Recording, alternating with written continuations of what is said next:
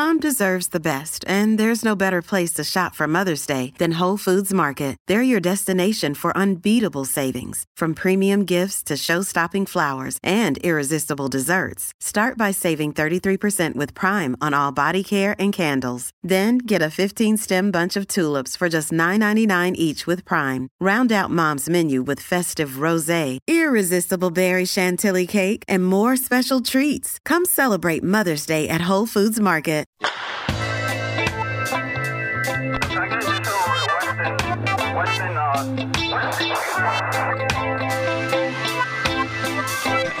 We're back, man. We're back here in Tribeca, the new home of Police Off the Cuff.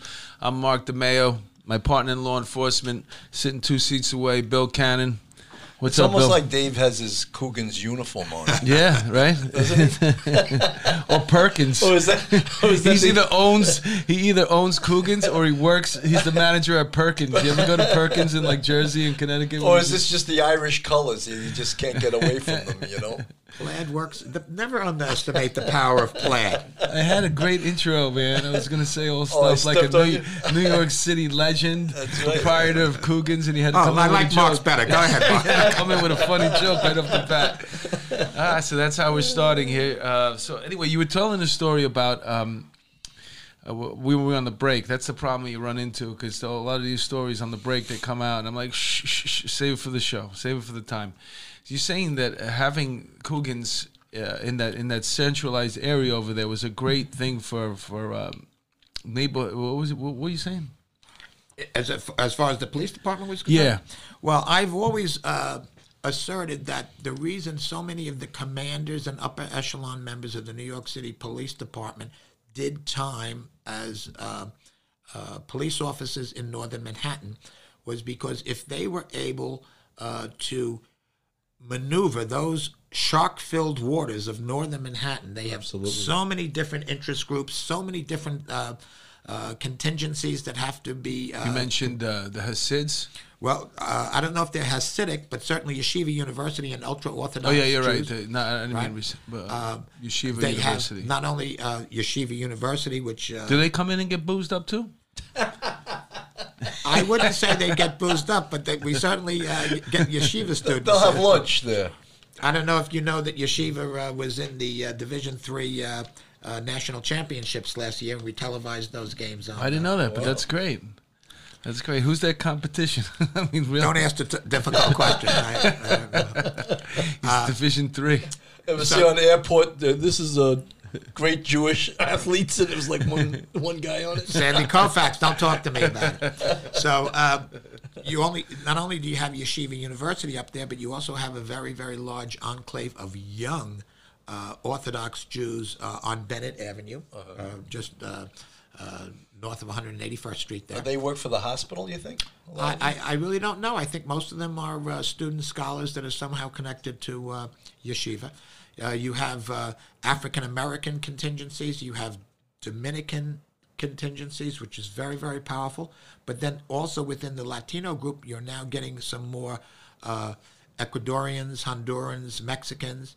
You have not only the whites who never left Inwood with urban flight, you have a huge influx of gentrifying whites moving in. Annoying comics that want to live up there. You know what's funny about that? You said the white flight, with the white families that always stay.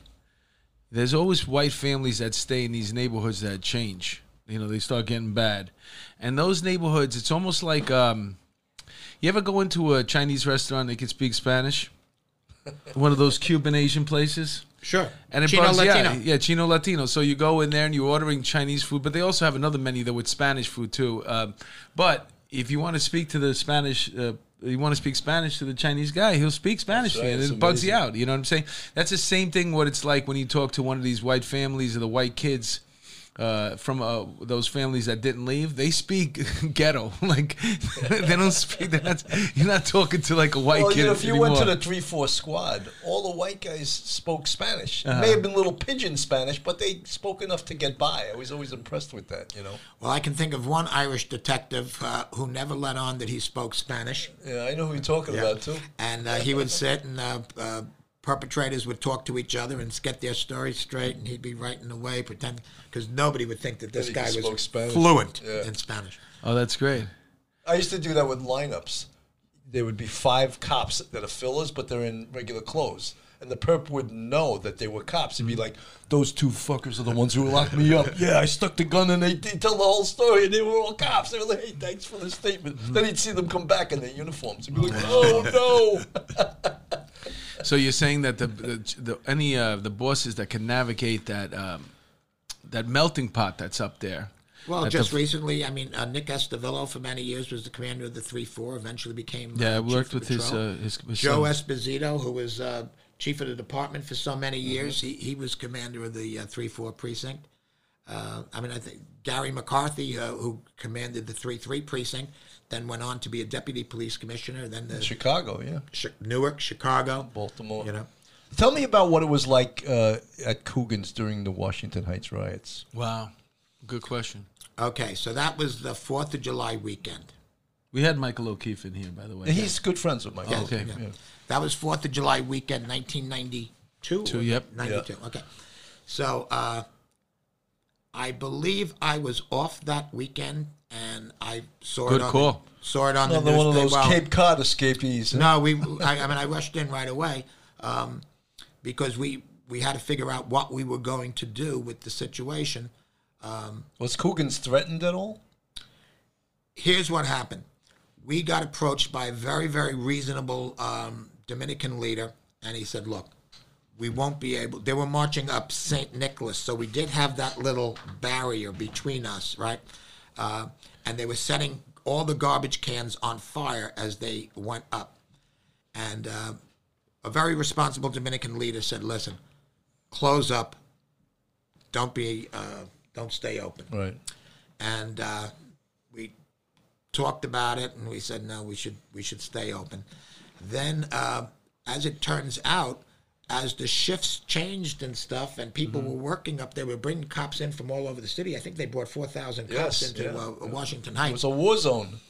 There was no place for them to eat. Right. So we were open. We sort of became a command center, and we kept things going. We had very, very good relationships with the Dominican leadership. And I know we were somewhat responsible for bringing together one of the Dominican leaders, Dominican community leaders. I'm not Yes. saying one of the leaders of the riots, one of the community leaders, and the commander of the 34th precinct at the time, Nick Estevillo. And I know we were able to give them a little spot where they could sit down, and they came up with something. But the next day the riots ended. But it was a very, very scary time. And Was that the right decision to stay open, you think? well, looking back on it now, we had no damage. We kept the trust both of the Dominican community and the police department. I think we served the purpose for both communities. And That would make for an I interesting, got to tell you, I got to tell you, the Dominican leadership has grown so much over the years that I think all those relationships are much, much better now. You run Coogan's like community policing. You know? Actually, you know, it'd be a Rashad. That would be a great premise for a movie. I mean, think about it. Like the movie would be called Coogan's, but you take it through a historical point, something where something major happens, and it's between gangs and cops, and the one place that all these the meeting takes place that's going to solve this, and where it gets heated and is the local place, that local pub, and the owner is the one probably getting people to come in and talk in some way. Well, I one of my favorite quotes, the Baltimore Sun, for whatever reason, came and did a article on Coogan's, and they interviewed Guillermo Linares, who was a Dominican community leader at the time. That's my name in Spanish. Guillermo? William. There you go. Right? And he said that the reason Coogan's and the Dominicans got along so well is because Dave and Pete thought the Dominicans were only dark-skinned Irish. So, That's great. That's funny. You know, you talk about that neighborhood, but that's where my parents met, and I'm half Dominican and half Czech. My mother's from Czechoslovakia, my father's Dominican. And Mark DeMeo is not even my name. My real name is Mario Banex Sanchez. Can you say that? Have you ever met? You said. Let's give him that Dominican test. No, if he really You is. said Guillermo pretty good. Mayoanex. Okay, That's well, let's He's move not on. even going to try it. Let's move on, he said. That's my real name, Mayoanex Sanchez, and that's why I changed it because that name sucks. Just difficult. Difficult to say. Well, Dave, one of the things, too, that's so interesting, and it goes with the whole theme of Everyone's Welcome at Coogan's, is that blues, salsa, and shamrocks race you have every year. That was Peter Walsh's concept. Tell us about that. Okay, this What's is it great called? because I get to sing. Blues, salsa, and shamrocks. Blues, Salsa, blues, and Salsa, shamrock. blues, and shamrocks. salsa blues. So that I like to speak about this because I had nothing to do with it, and I can praise Peter without seeming that I'm praising myself. So Peter had this idea to take the streets back, to show the people in Washington Heights that Washington Heights was a good community that was safe, secure, and all-inclusive. What was going on during this time that he had a feeling like he had to do something like this? Well, this was, I think, 1995 or 96 that he started it. So we're still in the aftermath of this distrust between the Dominican community and the police department.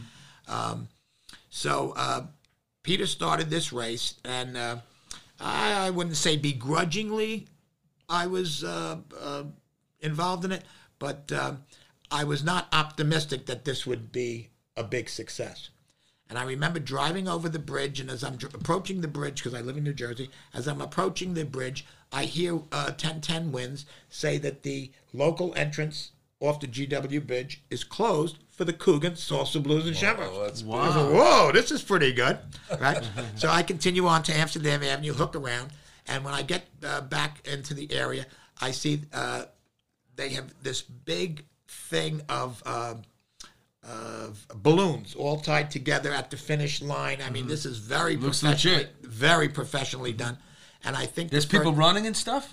Well, I mean, they're going to start off, and it was 169th Street north to Fort Tryon Park, turn around, and come back. So the race was on Fort Washington.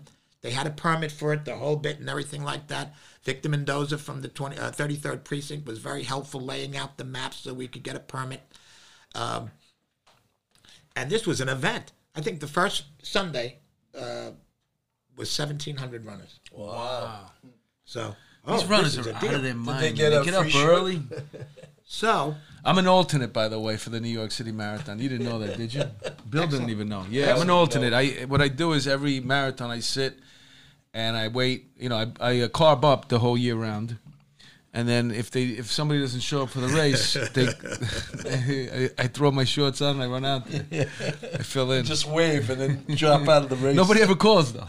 So Peter also wanted the children of the neighborhood to be involved in this. So he had, after the adults ran the 5K, he had kiddie races. That's great. 3 That's and brilliant. 4-year-olds, 5, and it was just terrific. And then it grew and grew. Then it became a sellout.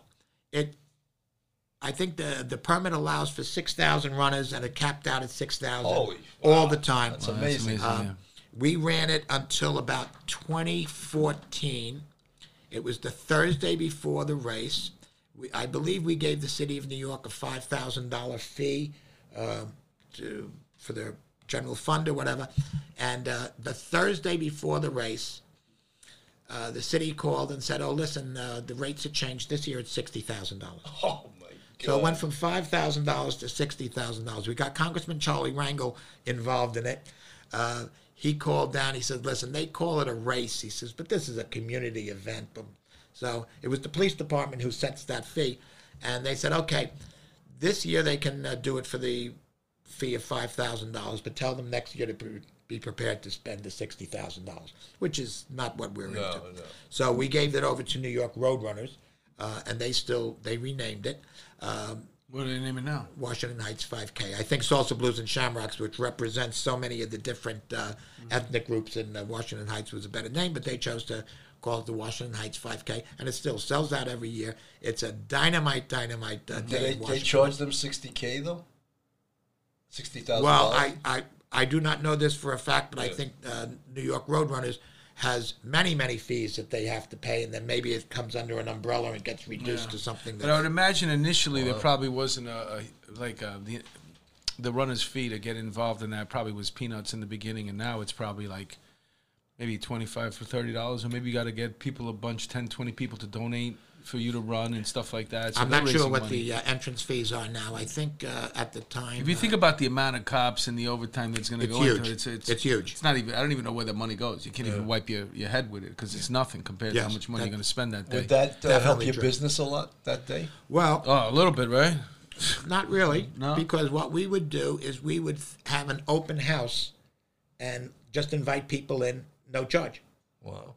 So this would be our St. Pat. It was always the originally it was the. What do you mean no charge? No charge for what? Okay, so originally the race was the Sunday before St. Patrick's Day, but then with the Armory, the indoor track and field center, they now have the National High School Championships the Sunday before St. Patrick's Day. So we had to move it to the first Sunday in March. So the race would be over. We would have an open house. You'd have free beverage, free food, right? Just come in. It was a celebratory. I'm thing. coming that day. When is it again? So, since we gave it over to New York Roadrunners, we said, now what are we going to do, right? So it wouldn't benefit us to have a free thing. So what we did was we don't charge the charity, but we give it to a charity to run. So that they collect $25 at the door. You get 2 drinks, you get your food, and you have a good time afterwards. still And a they, great they deal. get a little You're giving fundraising. back to the community, right? Still a That's They great get a deal. little fundraising opportunity. That's excellent. out of it. Yeah. It's not a bad deal. So when is it again? So we can Always the first Sunday in March. first Sunday of March. So if you're a runner out there, or It's already sold out this year. oh really? Damn it. You weren't going to sign up anyway. Don't act like you were. Well, like I said, I'm always included because I'm an alternate. I take my job very seriously, by the way. Like I said, I carb load the whole year, and I'm waiting by the phone. How about the Armory now? That's an amazing thing. They have the National High School Track Championships there all Well, the time. if you have not been in the Armory in the last 20 years, it is a completely the upper portion, the track portion, Yes. is a completely redone, world-class, state-of-the-art indoor track facility. It's just a Yeah, I got to terrific check it out. I used to go there when I was a kid, I remember, because my uncles used to run track. Ah, They went to George Washington High School. oh, very good. I didn't even No, think John F. Kennedy High School. So that brings us a lot of business in January and February, which is the height of the indoor Track track season, season. yeah. So that's great. It's just high school, not college. No, they do colleges, they do opens, they do masters, they do a full gambit of the track and field world. Yeah, And anything that has to do with that, because like you said, it's the a state of Millrose art. games, which used to be held in Madison Square Garden, Yes, is now held in the Armory. That's great. That's great. And probably the most famous individual race in the United States, maybe the world, is the Wanna Make a Mile. That's now Yes. run in the. I love the track and field, especially now that they included the transgenders. I love to see those girls get their ass beat, man. I'm like, you go, dude. That's my man. There's nothing better than watching a guy beat a girl, man. Right? Isn't that great? Well, you were saving that joke. I did that. Man, I just thought of it. It's like so. Hey, did Peter ever run that race, or he was just? No, Peter was. Peter has run marathons, but he's never run that race because he was the main guy at the. I've run the race twice, the 5K. kidding. Wow. I've not gone over a 5K distance, but I've No, done that's the- good, I've man. done the I can't 5K do twice. it. You got me beat. Well, you lost a lot of weight in the last few years, right? At one point I did. Now I'm putting it back the other way. Now I'm trying to go back down the other Back way. down. Yeah. It's always a struggle, right? It's a struggle. At 2 And, o'clock. and you don't drink, so you got to be eating a lot At of 2 o'clock Haagen-Dazs in the morning, ice if cream you're and shit, hungry, right? I have good access to popping You food. in work the- late too. You go to Coogan's late at night sometimes, right? Sometimes I'm trying to cut back on that and try to. I remember I try would to be out there of and bed I'd by see you 9 o'clock. walk in at like 1 in the morning. What the hell is he doing here? Oh, that was a surprise. What the hell are you doing? What the hell are you doing Hey, what there? am I doing? And my wife's gonna see this. She's gonna go, "What were you doing?" I was there?" on overtime, sweetheart. We made a Oh, call. that was the time we grabbed America's Most Wanted. I was celebrating. Yeah, how many dates have you used for that? Do you ever jump behind the bar there? I haven't in years. No, I'm just saying, jump behind the bar and make drinks. 10 bar. He's a No, he was a bartender. Just extraordinaire. Yeah. no. I'm just saying, it's got to He be knows like. how to pour that Guinness. What is it? It's supposed to take like 7 seconds or something. Oh, to it pour a takes Guinness? longer than that, and there is a routine to it, and you can't be impatient for it because it does take, I'd say, about 2 minutes to pour. No kidding. Yeah. You study that in Dublin? I did. You did the Temple Bar area. I did. How can you, well, if somebody orders it, you can't really give them 2 minutes. It's to sit there before, when somebody... If they know what to drink, how to drink Guinness, and it's not doesn't flow like regular beer. You have to let it settle, then you add on to it, then you add on to it. Oh, okay. Yeah, I like a nice, It's a heavy black and beer. brown. Yeah. Actually, when I was drinking, I did not like Guinness. It was I didn't either. It's too heavy for me. Too heavy. No. But you can only have When I was one, in Ireland, I would drink Smithwick's. It's nice and light. Yeah. Yes, it's a lighter. But they also have the black and brown, right? Which is... Black and tan. Black and tan, yeah. That's the way I like them. Not a big ass. Yeah, I've been to Dublin a few times. What are you shaking I your almost ass missed that joke. Black and tan. Yeah, that's what you get up there, man. Hey, girl, you looks good. Won't you back them? It must be great owning a bar, man. I can't At one time, I think it was, we were talking before the podcast with Billy. In the old days, almost every Irish American restaurant in the city worked on the same formula. You broke even in the kitchen, you made it up at the bar. Mm-hmm. All those places are out of business. All of them. There is no place that can work on that. Why is that? Because now you got to make money on the food too. Now you got to make money everywhere. You have to, because there's money going out the door every single hour. Mm-hmm. Butcher, baker, candlestick maker, everybody gets paid. The labor is not that anybody's getting rich working in restaurants, but it's very expensive to turn around and dole out. What do you think, Dave, about the mandatory $15 minimum wage in the restaurant business? Okay, so we have very few people who make minimum wage. They all make over that, except for a few kitchen positions, right? The waiters do very well. The bartenders. Is that with the tips included, or is salary? No, you have to prove that all your employees make a minimum in a combination of salary and tips, right, of at least $15 an hour. Yeah, that's not a problem in that a business. dishwasher who works 50 hours, I think makes, let me see, quickly doing the math, I think he makes $800 a week, which would be $675 take home. Mm-hmm. It's not bad. You need a dishwasher? Where are you going to live near Coogan's? No, you can't do it. You got to share it. You got to bunk up. Exactly.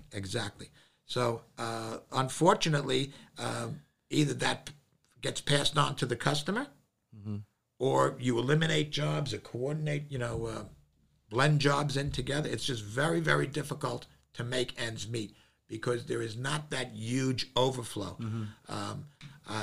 Most restaurants work on about, I think the national average is about 6% of their total gross goes to profit. So if you're not paying attention, that 6% is gone. Right, if 2% goes into cost of, if your cost of sales goes up 2%, if your labor goes up 2%, if your cost of occupancy goes up 2%, you're working your ass off and you're not making any money. Nothing. So you still live in Inwood? No, I live in River Edge, New Jersey, which is about 8 miles over the George Washington Bridge. I always say it takes me 50 minutes to get to work and 12 You live minutes with, what's that? Is that the Cop Town over there? You live over there with Sylvester Stallone? My next door neighbor. You didn't remember that movie? What was it called? Copland. Copland. Yeah, Definitely they were talking about Pearl River. The cops, yeah. The Exactly. cops liked you so Pearl much. River, exactly. The cops liked him so much they let him move in over there. What do you think about restaurants going to the no-tip thing and just pay higher per-hour wages? And they have to raise the prices commensurately A lot. to cover that. A lot. There's a restaurant in Gramercy Park that does that. Yes, I think a lot of restaurant workers don't like that, Right. because they get blended in with other groups of workers and they think they Well, do what's more of the personal contact. You can be a work. really shitty waitress or waiter and still make the same amount of money. And that's not fair either. That's when you pool the money. When they pool the money, I know waitresses and waiters hate that when they pull the money because they know the shitheads that they work with, and that guy's not doing nothing over there. All he does is talk and go outside smoking cigarettes, and I'm filling up the coffee on his table. I'm giving the good hospitality. I should be making more tips. So nobody's really happy about that. Total valid argument. And then also, too, when you eliminate the tips, it's a culture here. I'm sure after a number of years, it would disappear, that sentiment, because you'd have a new breed of workers. Like in Europe, they don't really tip. But over here, it's a culture. Tipping is a culture. And it makes people move faster. If No doubt it does. Yep. you know, No if you doubt it tip does. well, or if they have an idea that they're going to get a good tip, At least an incentive to work hard and give good service, and it Well, also you know, makes in this country, a bartender can be a pretty decent job. You can can be make a very decent decent. Oh, yeah, wage. yeah. In Like- Europe, I don't think they really make much money tending bar. well, a lot of those places they don't move that fast. They're not. They're going to make the same $20 an hour anyway. Right. So what am I running around for? You know, there's so many stories. The Russian waitress sitting there in Russia, like, you know, we're just smoking a cigarette while you're waving at her, and she's waving at your back. She'll get there when she gets there. Right, right. I like the tips. I like to know that if you were, you know, if you're good at your job and you don't mind being of service, that, you know, you get rewarded for it. the number one reason anybody comes into a restaurant or bar like Coogan's is the hope that they're going to be recognized.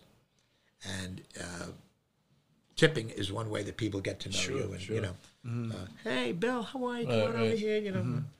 Mark, I got a spot in my section. You know, that kind of yeah, thing. yeah. Sure.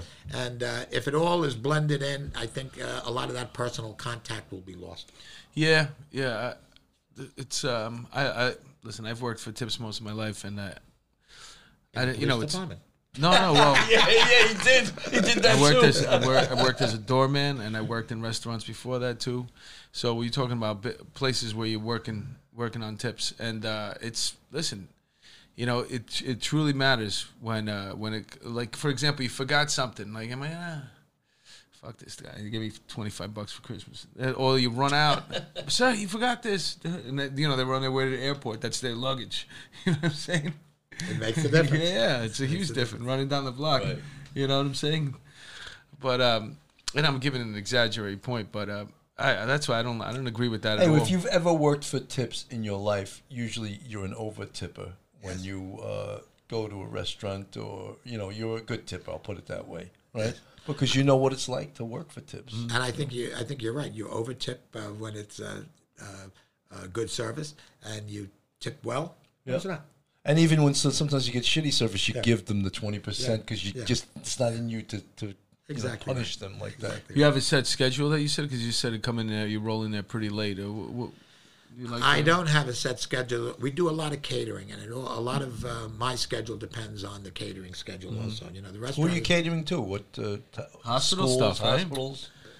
Hospital. We're on the health science campus of Columbia University, so that's a major client, Presbyterian Hospital.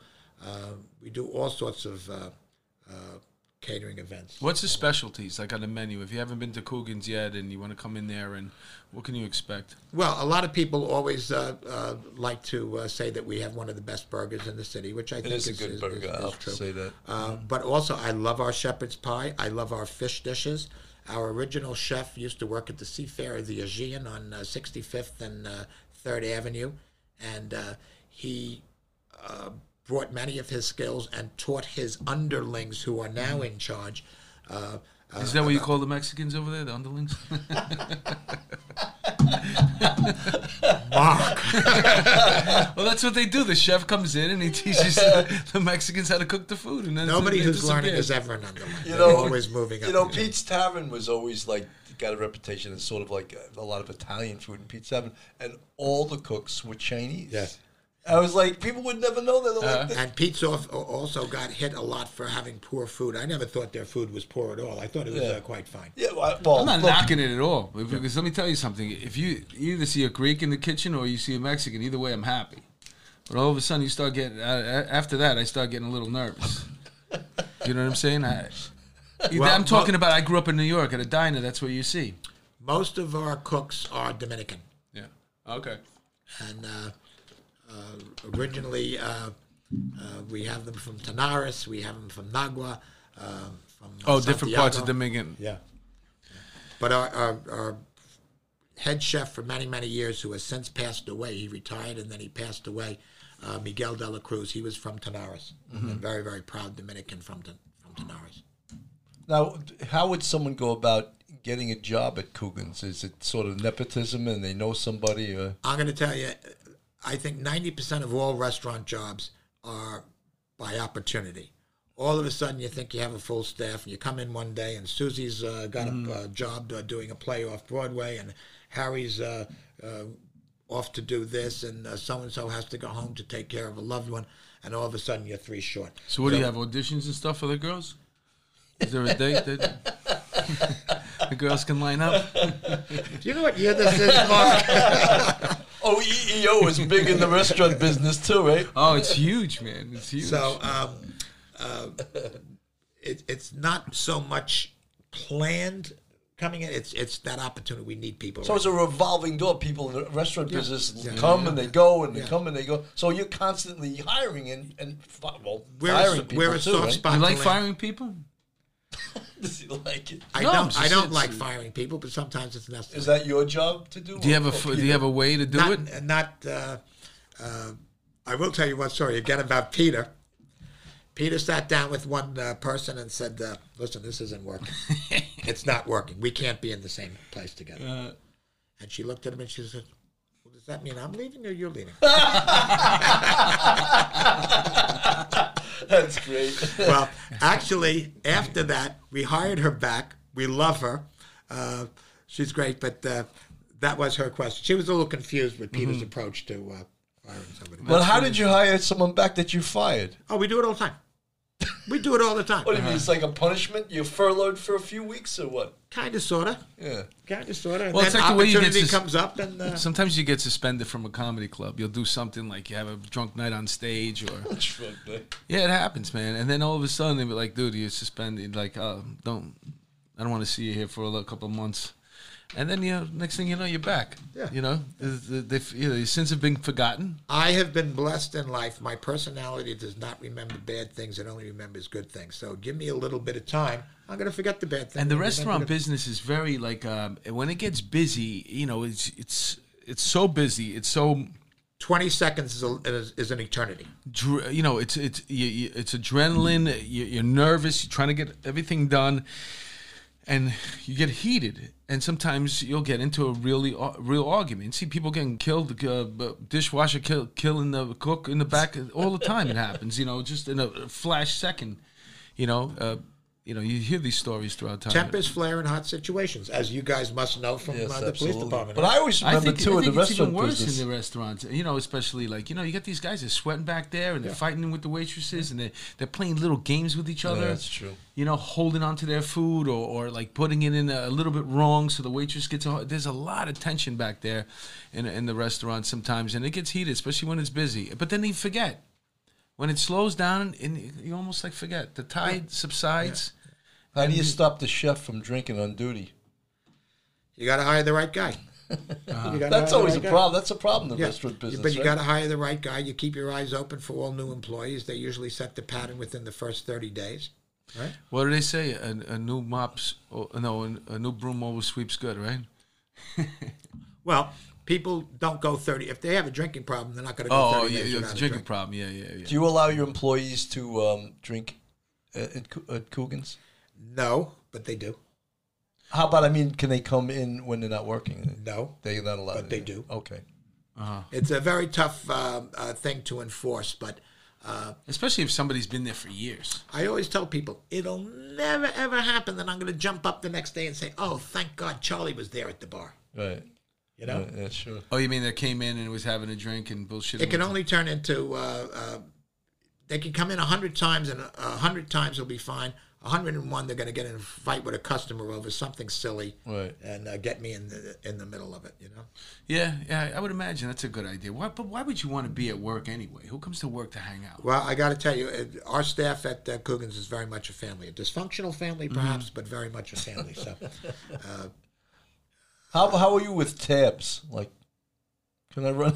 How long can I? How long when can? I worked in Jimmy Days, How long I can was Detective Pat run a tab? when I was working in Jimmy Days, I was told what a tab means is that there's a cover charge the next time you come in. So if you have a tab for $50 behind the bar and you got $100 in your pocket, you say, should I go to this place or maybe let me go someplace new? So tabs don't bring people in. It keeps people out. Absolutely. And the other thing is, as a bartender, a cardinal rule is never lend money to a customer. Correct. Isn't that the truth? Correct. Because he'll never see him again, right? You lose a customer. Yeah. But And you'll lose your money too. Also, another aspect of the modern bar and restaurant business is there are no tabs. Everything has to be settled at night. Yes. Everything has to be settled at night. Everything is computerized. Back in the day, there was a lot of cash around. Jimmy Days didn't even do credit cards. When I worked in Jimmy Days, there weren't even credit cards accepted. It was all a cash thing, but that was not uncommon in the 80s.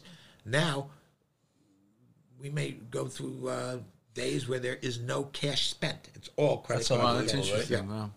You know, do you have you I don't want to call them drunks, but they're the regulars that are there all day, every day. You have that like a local pub? Because I remember I used to go to a bar when I was a kid, and we used to hit this guy. We used to hang out in the... We don't have regular people who drink to excess. None of our regular. We have people who drink to excess, but they're not. Like our regular they group. come in every day. They sit at the same part of the bar every day. But they don't drink to excess, really. We certainly have people who come in who are not regular customers who may drink too much sometimes. You ever have to tell the them off. doctor, say, Doc, I think, don't you have surgery in a little while? let me just take that one away. After the surgery, doctor, you come back, I'm going to hold it for you right here. As a matter of fact, we only have one doctor who does not care about being seen at the bar. He only drinks Diet Coke or whatever it is. But if he comes in at lunch and it's busy, he'll sit at the bar, have his salad and a Coke. But other doctors, they don't want to sit at the bar because they may be misinterpreted as having. Oh, yeah. Right. Do That's the greatest, one of the greatest hospitals. do they in come the in world, with? too. Do they Yes, come in it there is. with the robe on or the doctor written on there? Apparently, they're not supposed to, but they do. The scrubs, you mean? Yeah, because I mean that's a good. We want to talk about picking up chicks, man. You come in there with a freaking doctor so He and wears so. those out at night. And he's still a doctor. And I used to tell girls I play on the Jets. Now my friend Bobby used to do that. He used to tell me he was like the 90. Jets? He used to make up some number. Yeah, I'm 58 on the Jets. So how you gonna know? The guy's 6'6". He looks like a football player. You can't see his face because it's in a helmet. You know, we're out in I've Long never Island. understood that about football players. They're the most unrecognizable people because the only time you see them, they have their helmets on. Yeah, that's A true. lot of them take it off like as soon as they can. They can't anymore, but they wanted to. They can't take it off on the field. They get a fine. But once they get off the field, Yeah, sometimes they'll take that fine if it's a really good play. they want them to see their face. So that's a good look because I know cops, man. Cops come in there and they can't wait for the girl to ask them, what is it that you do? Because you ask them, what do you do? Feign interest for a little while, and then they're like, what do you do? And they're like, yeah, I'm a detective. Oh my God, really? You're a detective? Well, we had a regular customer who was in charge of dispatching the work crews for Time Warner Cable. And he'd come in, sit down, let me see a menu. Blah, blah, blah. His name was, I won't use his name, he may still be with Time Warner. But people would come up and say, I'm having a problem, can you take care of this? Right? He goes, I'll send somebody over. What time do you need him? 4 o'clock? I'll get him over there at 4 o'clock. So he'd take care of that. Yeah. So he was great. So some days he would be there'd be a line waiting to talk to him. And he was a very, very nice guy, right? And at the end of one day, he turns to me and he goes, next time someone asks me what I do for a living, I'm going to tell them I'm a cop. Yeah, but the Dominicans, they talk. They'll be like, hey, if you need a cable, the guy, he sits in there every day. You go talk to him. He'll fix it for you right away. You got GHI and health insurance. Well, yeah, that's a big thing with the. We always joked around about that, but the doctor thing has got to be what? That's a home run, man. I would wear that freaking thing with the Dr. Kildare thing there. Come in there, have my Coke by the bar. Oh, it's got to be like shooting ducks in a barrel, man. That's for sure. Do you notice any difference in the cops of 2019, 2020 as compared to the cops from the 80s and 90s and 2000s? Well, sure. The most obvious thing is in 1985, 86, 87, if 12 guys walked in, you could tell they were cops. They were 5'10" to 6 feet tall. They were 200 pounds. They were white. They were kind of Irish-American-y, right? And now it's a much more diverse police department. I told Adriano Espaillat before he was involved in running for, he's been a state senator, he's been an assemblyman, but before he was elected to anything, I reminded him that I was a sociology major in college, and I reminded him that the rise to power of the Irish in New York political circles came after they got badges and guns. Is that true? If the Dominicans want political power in New York, go out and get badges and guns. And now the Dominicans are a very large portion Yeah. of the New York City. Well, I was one of the Tammany first Hall one. was down by 14th Street. yes, Irving exactly Place, right? Yes. I was one of the first, and I'm serious, right? I was one of the first Dominican cops on the NYPD. As a matter of fact, I didn't even get a nightstick. I got a plátano, a big one. I knew there was a punchline to that because you're not one of the first. I didn't even have the shiny shoes. They gave me chancletas. Yeah, man. You speak any Spanish, Dave? Very little. Little basura, figure you would've picked basura it up. yellow. Yeah. I don't have a good ear for language. I struggled with language in school. I just don't have a good ear for it. Yeah, I wish I it did. is in here because I can't do dialects. You know, to save my life. It's not my forte. So if I ever do it in my act, it's always like in tiny spurts, 2 or 3 words. You get this, you get the laugh out of it, but so it's the same thing with language. It's like either have an ear for it or not. They try to get rid of my regional dialect. I spend money on a speech coach, forget about and that. it just didn't work. She said, "Oh, you're not practicing enough." I said, "I practice every day when I'm at home, but I can't practice when I'm at work because I'm a cop. What am I going to do? Thou art under arrest. Come back here." You know, so That's really hard to get rid of an accent. It really is. Another thing that just popped into my mind, another thing that completely changed over all the years was many years ago, if there was an arrest made on the premises, that was a big, major deal. The state liquor authority was Right, involved in it, and that was stupid. It was stupid. Sure. If you need the police, you need the police, right? So that has eased up. I tell our staff, I said, if you ever feel yourself in danger, you hit 911. Right, sure. You know. And Oh, so what you're saying is that back in the day, if there was a situation in the bar, you were hesitant to call the cops because Either hesitant then they to call start the cops looking or into they- your liquor license and all this, Exactly trying to punish right. you exactly right. for reaching out for help, which is Yes, and the other thing is that if you did have to call the police and they entered the place, you would have to hope that it was a reasonable enough guy who would write the episode that was happening outside the place. Well, we had a bar on the corner of the 2-3 on 102nd Street, it was La Colina, and every night it was a bloodbath there. And for years they got away with it. And then when Comstat hit, they started nuisance abatement licensed premises. And you that's didn't what get hit happened with to that, them. did you? That Bloomberg team of to me that was a sham. That was disgusting. Closing up all the nightclubs in the city. That team of we had a building, FDNY cops. No.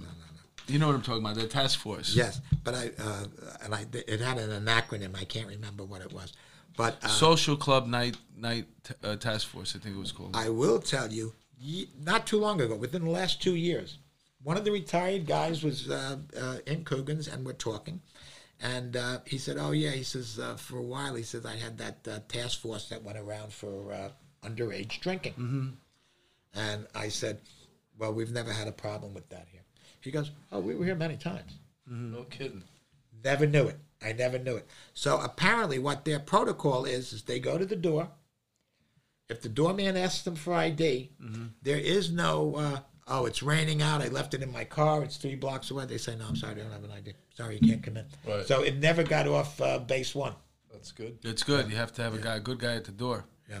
And so many, I do tell the doorman, I said, "Why do you think these people are being so friendly to you and they want to know your name? So that you won't ask them for, For their the ID, report. for their ID the next time, and they can give their ID to their buddy." Yeah, You know? exactly. So, Oh, wow. That's interesting. right? I mean, if a guy comes in and says, "Hey, Charlie, how you doing?" It's very difficult to say, "Yeah, I'm doing great. Can I see your ID?" It's very difficult But you always had very good security Yes. at Coogan's, Yes. and that's important. I because mean, we hire people who've already proved that they can do it, and they're not interested in proving it again. They're right, they're adults. sure, Yep. You know? Yeah, that's a big difference Yeah, too. It's a huge. different type of place. I think that's the one thing that's coming across here. You know, it's more than a restaurant. It's more than a bar. It's this community center. It's a temporary command post if you're on overtime. You know what I'm saying? Need to be found. You get those calls, by the way? Hey, is Cannon in at the bar? Somebody's wife. How many between the two places, man? Which one was worse? Your place, because you got all the cops there. The cops' wives calling up. Is my husband there? You get those or the other place that downtown? Jimmy Days. Jimmy Days we did, yeah.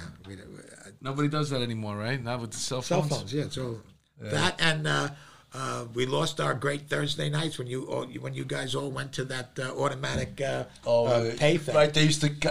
Used to even when I was on a job, guys used to go to the check cashing places to cash their check. Yeah. Detective Pat, I was like, "What are you doing? Why don't you go to direct deposit?" He goes, "I want to feel the knot." I go, And we felt some of that knot. yeah, and then they would spend half the knot at Coogan's, right? Yeah, man. There was a lot of explaining to do, man, when we went to Thursday direct night deposit. used to be our biggest night of the week. We used to have back in the 80s and 90s, we had a great thing going. Everybody met at Coogan's at the bar from about 8 o'clock to like 11 o'clock, spent a good portion of their money, and then they all went up to Bakerfield in Inwood, which was on 215th Street, and 2 o'clock in the morning, Bakerfield would be Rocking. a madhouse. They'd be rolling in the streets out there. Oh, wow. And we'd have the money, they'd have the problems. Hey, let me ask you a question. We talked a lot about the cops going in there and the hot girls. How many people do you think? No, let's correct this, Mark. You talked about the cops and the hot girl. I'm a married man for 35 years. How many couples do you think came out? How many people got married that they met? A lot. Now he's ready lot. to take credit. Before that, Yes, that's exactly right. So there has always been a thing for Irish American cops and Dominican girls, no doubt about it. And we have witnessed many people who have met at. In fact, I made a lot of Carlos O'Malley's. That works nicely. back in the day, they used to call them war brides. When the Heights was crazy. He met a war bride up in the Heights. A lot of people met at Coogan's and went on to marry, start families. Were you considering becoming a reverend so you could marry them? Or? As a matter of fact, I had not, but you know what? That's not a bad idea. We actually have a neighborhood guy who's a judge who, on occasion, we've asked him to perform the ceremony, and he comes in and does it. When we speak to Peter Walsh when he comes on this show, what will Peter Walsh say about you? Oh, that's like a Barbara Walters question. No. You're getting good, Bill. I'll tell you, I think what Peter will say was, as I feel about him, it's pretty incredible that you can get two Irish-American guys from a sort of similar background, both a little on the volatile side, right, who can be partners all these years, and we've never had a fight. That's fantastic. We've never had a fight. You must argue, though. You can't agree. We have difference of opinions, but if I feel it's very important to him, I give in. If he feels it's very important to me, he'll give in. Now we'll listen to what Tess McDade You're the tells meat thermometer guy. What is his role? Peter does a lot of things at Coogan's that are seen in the front of the house and in the back of the house, but would you say he's more of the personality? Absolutely. So you defer to Peter him, has been blessed with a very, very bad memory of people's names, so he can go and greet everybody without feeling awkward about not knowing their names. Hey, how you doing? You know, it's a gift to remember people's names. That is a gift. Which I'm not good at either. But I tell you one thing: there are people out there that they never ever forget your name. You tell it to them once, and they always That's remember. a talent. That is and let me tell you something about those people. They're freaking annoying because they never ever. Hey, Mark, how are you, Mark? Are you okay, Mark? They'll say it 1,000 times, and I'm like, I can't remember. There is a class you can take in remembering people's names, and one of the things they do is to tell you to use the name once you hear it, to use it 3 times very rapidly. Yeah, that's a good idea. Yeah. It's a little awkward in a conversation. Well, there was a lady downtown, Asian lady. She had the little breakfast shop right across the street from the. I know it's coming. Right across the street from criminal court. So if you had a collar or you had to go to court, you go across the street, get your egg sandwich. And that my partner told me once, tell your name once, and she'll never forget it. And sure enough, I went in there. How could I help? What's your name? I said Mayo. And the next day, it was like 6 months later. Hey, Mayo, how are you? I couldn't believe it, man. Wow. There's people with a gift, and she wasn't annoying with it, by the way. That is a gift. But most people that do remember names, they're very annoying with it. They never let you forget. I can remember what you drank. Oh, really? You know, if you're the Coors Light guy, if you're the Dewey's and Water guy. Yeah, I get you. Yeah, I'm right now I'm Tito's with club soda, but I used to be a bourbon guy. I had to get off that. Now I'm getting it off altogether. Cause I had Since yesterday. Yeah, well, we're not, It's not been even 12 a day. hours. It's not even a day. Now, Dave, you have kids? I have 3 kids. Well, they're all adults now. Doyle, Thomas, and Jose, Kate. I thought you were going to say Jose, Maria, and Pedro. That was great. That was good. Thinking on your feet there. Now, none of your My kids wi- went my into wife- the restaurant business? All of them have worked at Coogan's. They've all worked at Yeah. Coogan's. As has Peter. All Peter's kids have worked at No Coogan's. kidding. And all Tessa's kids have worked at Do Coogan's. they have a meeting and say, this is how we're going to take the place from our dads? None of them have long-term interest in it. No. It's a lot of work, man. It's a tough business. You know why? Because when you close the doors down, close at night, and you're a bar, so you're doing 4 o'clock in the morning. Yeah. But every night you do that? No, right? They can stay open till 4 o'clock every night. I would say usually they can wrap things up around 3:30. You ever But wanna by the hit time some- they get out of there, it's 4 o'clock. When there's the last 2 people there, you ever want to grab a bat and just hit them in the head with it? The fuck out! No, because at that time of night, you can't ask people to go to 2 places. So if they come in at 1 o'clock at night and they want to have a conversation and talk and it's lingering on, you can't say, "Oh, listen, you're the only 2 people in the place. Let's go," Get out, because you can't ask them to go to another place at that time. You got to let them have their thing. So But when it closes, right? Yeah, 4. But he's coming in at probably 4 in the morning to do the day shift, right? Who, me? Yeah. No. Well, you do the deliveries, right? Don't they come super early in the morning?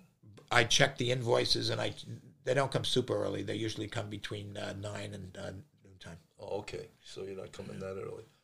Being at, you're what, 70 years old now? Yes, just turned 7. Being at this age, and you look back No, upon as a your matter of life, fact, I'm like 70 and a half now. 70 and a half. Look, being 70 years old, looking back upon your life, are you happy with where you wound up? Totally happy with it. Totally happy You with it. wouldn't do it any other way.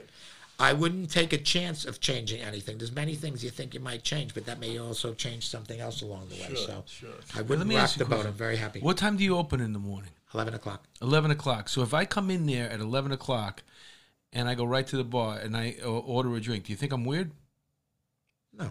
You don't think it's a little bit too early to drink? No, because All right, good. we are used to people who have all sorts of crazy Hours, hours, you know. Mm-hmm. I just need to know Do you that. serve breakfast? Only on Saturday and Sunday. Oh, nothing to do. You got the brunch thing? Yes, but we open at 11. So I don't know if you Are call there? that. You got any major events that you want to plug that are happening there? I do. So I told you that Aquafina's show, Nora from Queens, is starting, I believe, Tuesday night. And one of the, I don't know which episode I'm it is. but excited one to of the- see that. Yeah, that sounds cool. Also on January 30th, this plays into the police thing. January 30th, the episode of SUV's SVU. SVU, Special Victims Unit, Law and Order SVU, was filmed in Coogan's, and I think it has a pretty prominent part in it.